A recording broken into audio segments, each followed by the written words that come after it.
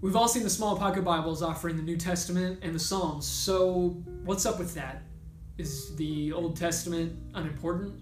Are Christians trying to hide tough concepts in the Old Testament from new Christians? Well, at the center of our Christian tradition is Jesus Christ. See, he's the fulfillment of everything that the Old Testament pointed to.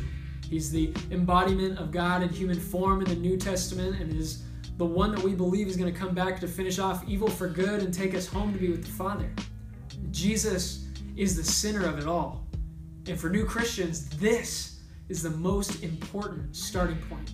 So do you believe the love of this man, the sacrifice, and are you going to dedicate your life to following him?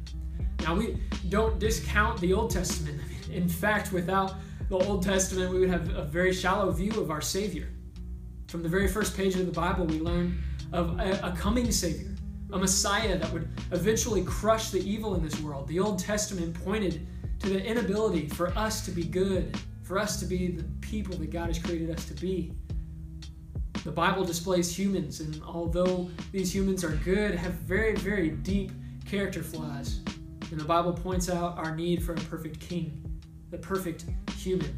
From hundreds of prophecies fulfilled in Jesus to the overall plan for the salvation for all people, the entire Old Testament points to Jesus Christ. And we believe that all Scripture is God-breathed, and that the Bible is a complete and uniform story that points to Jesus. So is the Old Testament unimportant? No. Is it an attempt to hide some of the things in the past? No. But what it is a uniform story that completely points to Jesus Christ and his love and sacrifice for all of humanity.